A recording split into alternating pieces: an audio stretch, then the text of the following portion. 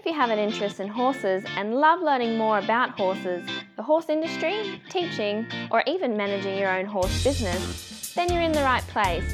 We would love you to join us on our mission, which is to improve the lives of horses around the world through the education of riders, handlers, and trainers. So get comfortable, listen in, and enjoy. Today's chat's been brought to you by International Horse College. We have a mission to improve the welfare of horses throughout the world through the safe education of riders, handlers and trainers, and that's what these chats are all about. Registered Training Organisation 31352. Today's chat, we've got Diane Jenkins back again. She's been a previous guest. I'm pretty sure she's been a listener's choice as well. Just go to horsechats.com, search for Diane, search for Jenkins. How are you today, Diane? Yes, very well. Thank you, Glennis. Good. All right, Diane, today we're going to talk about the understanding of training the flying change because it's quite misunderstood, isn't it? It certainly is, yes. It's a very common question that I get with coaching, and it's one of those, those training things that people are often scared about. So, Yes. They're terrified of sort of asking at the wrong time, etc. All right, so that probably brings us into the first question then. When should they ask? Okay, so when should you ask? When you have a good canter with your horse, preferably the horse has a good understanding of counter canter and simple changes, through the walk. Basically, you have a good elementary obedience. So I find that the dressage tests sort of flow along for a very good reason. So if you can do elementary work and you have the obedience of that, you're almost certainly ready to start flying changes. But then again, you don't have to be perfect at it. Like some people sort of go on and on forever and then they sort of almost train the counter canter too much. So it's a bit of a feeling that you have a good canter, all right? Okay. So that probably brings us into the next one is, what is a good canter? What's a good quality canter? Well, a canter that is starting to carry on the hind legs. Basically, you can say it's a straight canter. I mean, horse has a spine that we teach to bend, and then in the canter it needs to be very straight. That sounds like a long story, and it is a long story. But, you need to be able to ride your horse straight, and counter canter helps you train for that. Okay. And also you need the ability with transitions, which is pretty much, canter to walk. Now, some horses are better at canter to walk than others.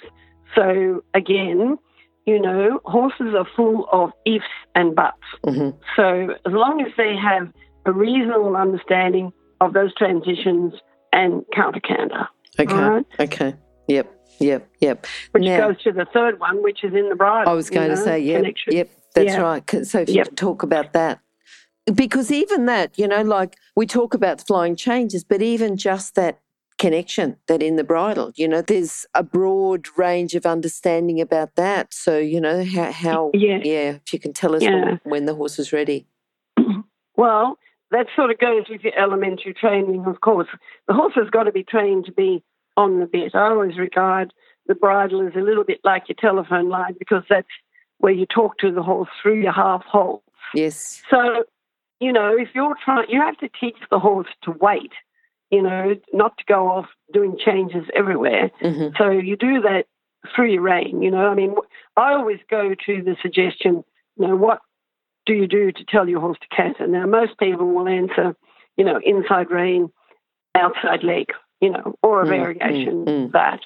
So, counter canter, what keeps your horse in counter canter? Generally, if you talk to the inside rein and keep your outside leg on. So, you need that connection apart from your normal training of putting them in the bridle and getting them over the back. It's a matter of being able, to talk to the horse. Okay. Now, that's all about the horse and the horse's training. What about the ability for the rider? Timing, So the better the rider, obviously, the easier it is. But There's only one way to learn, and you just go and do it. I find training flying changes is very hit and miss for a start. Main thing is the horse never gets upset. Having said that, you always get the reverse situation where the horse is really dopey and lazy, and then you really need to egg them on and wake them up a bit, which you would have done with a canter to walk anyway, so that, you almost create the canter you need for a canter to walk, except you don't stop. You keep going, but you keep the canter little, so the horse doesn't have to do so much work to make change.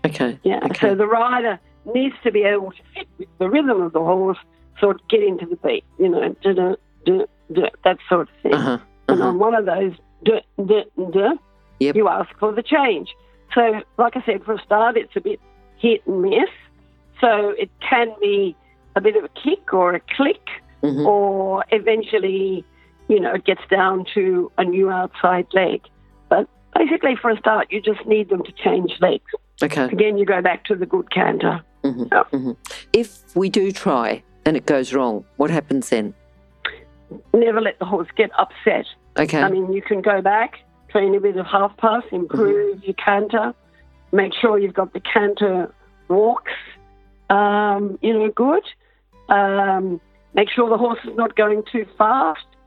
But then again, remember, if they're lazy, you do have to wake them up. Keep a good small canter is what I call. If it's too fast or too slow, it's not quite right. So you sort of got to get it right, and it depends what the horse is asking you for. You've got to get it from one leg to the other without too much hassle. So if you miss it, if you miss it, just keep staying in the counter canter, and generally you can keep going around the arena, or make a big circle in counter canter and keep asking. There's a few exercises that you can use depending on what your horse is like. But I can't overemphasize the fact is never let your horse get too hot about it. Yes, right? Yes, okay. Now, if they get too fast, you said the canter must be slow and little. Yes. And you said why to make it easier. Was there anything else that we needed to know about the canter and the slow and little rather than too fast? Yeah, too fast will always make it too difficult for them, and you'll end up upset. Fast usually breeds panic. So you don't want that. Remembering that you can't let the lazy horse be stopping. They've still got to have a bit of a forward urge in their head. But, little and slow is easy for them and keeps them calm. And, if they do get a bit excited about change, well, just walk on the other side, tell them it's okay, and then you can ask again. Okay, and what if it's too slow? What if we've got a horse that, is just too slow? Okay, so they're too lazy, so a bit of reverse tactics there. Sometimes you could do like a medium canter on the diagonal, and then bring them back to that littler canter and ask then. And then your positioning becomes, very important. You've got to always, that's where the straightness comes back into it. Like remember how you ask for a canter in the first place. Yes. You wouldn't ask for a canter with the quarters way out the wrong way. We normally put the quarters a little bit in. So remember that with your positioning, right? It's all quite involved. So. Oh, for sure. And I think, you said in the ability of the rider, it's the timing and the rhythm. Yes, it is. It's something that the horses can do naturally, but the rider's got to ride it right to get a good change. Yeah. That's right. And gradually, even if you're a beginner at it as a rider, you learn to get into the rhythm and keep counting the beat, and you've got to get your change aid on one of those beats. And it's amazing how you learn as the horse learns. He's not going to be perfect at the start. Like he might be late behind, he might be late in front, and it's a little bit like you've got a time limit on that. Like I said, very few horses do it perfectly for a start. So what happens then if a horse is late behind? How can we correct that?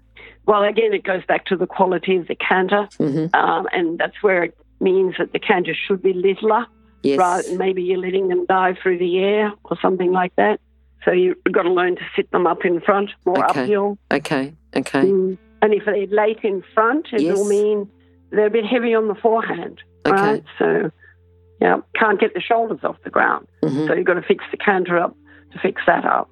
There's so much, isn't it? You go back, and we talked about the quality of the canter right up front early, and it really does go back to the quality of the canter, the ability of the rider, doesn't it? Yes. Yeah. Exactly. Yeah. Because that's what you keep going back to.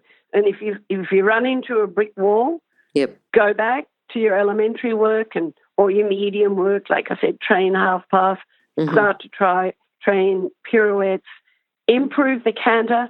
You'll get it. They all can do it. Okay. You know? Yeah. Some are harder than others. That's all. Okay. So say we've got a horse who's doing flying changes. Mm-hmm. At what stage do we start sequence changes? How established do the flying changes need to be before we can start looking at sequence changes, or even just 2 changes on a straight line? You know, at what stage do we have to be there? When you're happy that they're fairly established. Mm-hmm. Once again, don't frighten them. So, like, people do frighten them by asking too quickly because they get ambitious. Mm-hmm. But the horse needs to be fairly established with the one change, and then you'll start to sort of do 2 on the side or on a diagonal, you know, quite a space apart. I mean, again, you look at how the tests are designed, they tell you a bit. So, and if you find that you're running into trouble, you know, just work back the scale, you know, go back and do your single changes, then start again, right? Yeah. Never frighten the horse, because the flying change is basically one of the most important things that you do, and you just do more and more of them as you go along. So you have to have, you know, the, what would you say, the ability of the horse, the temperament of the horse with you. Yes. Because if they're frightened, no, won't work. You know, you just can't tell them if they're frightened. Mm-hmm. Mm-hmm. But basically, they've got to be with you as the rider. Good.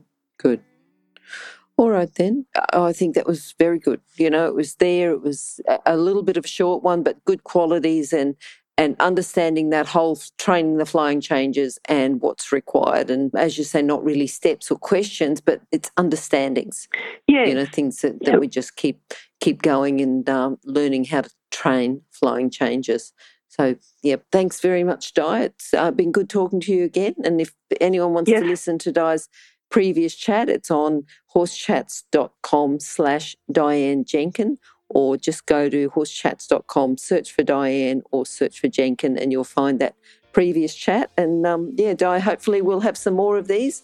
I think really, you know, sound knowledge, good dressage background, and just, really good stuff, Di. So hopefully we'll talk to you again soon. Yes, thanks, Glennis. Thank you very much. If you've enjoyed this chat, then please comment, rate and subscribe. If you'd like any changes or recommendations for guests, then please contact us through horsechats.com. And while you're online, have a look at the government-accredited courses at internationalhorsecollege.com. Registered Training Organisation 31352. Remember that our comments and instructions are general in nature and do not take into consideration your individual horses or your individual ability and circumstances. If you enjoyed this podcast, then please leave your comment below.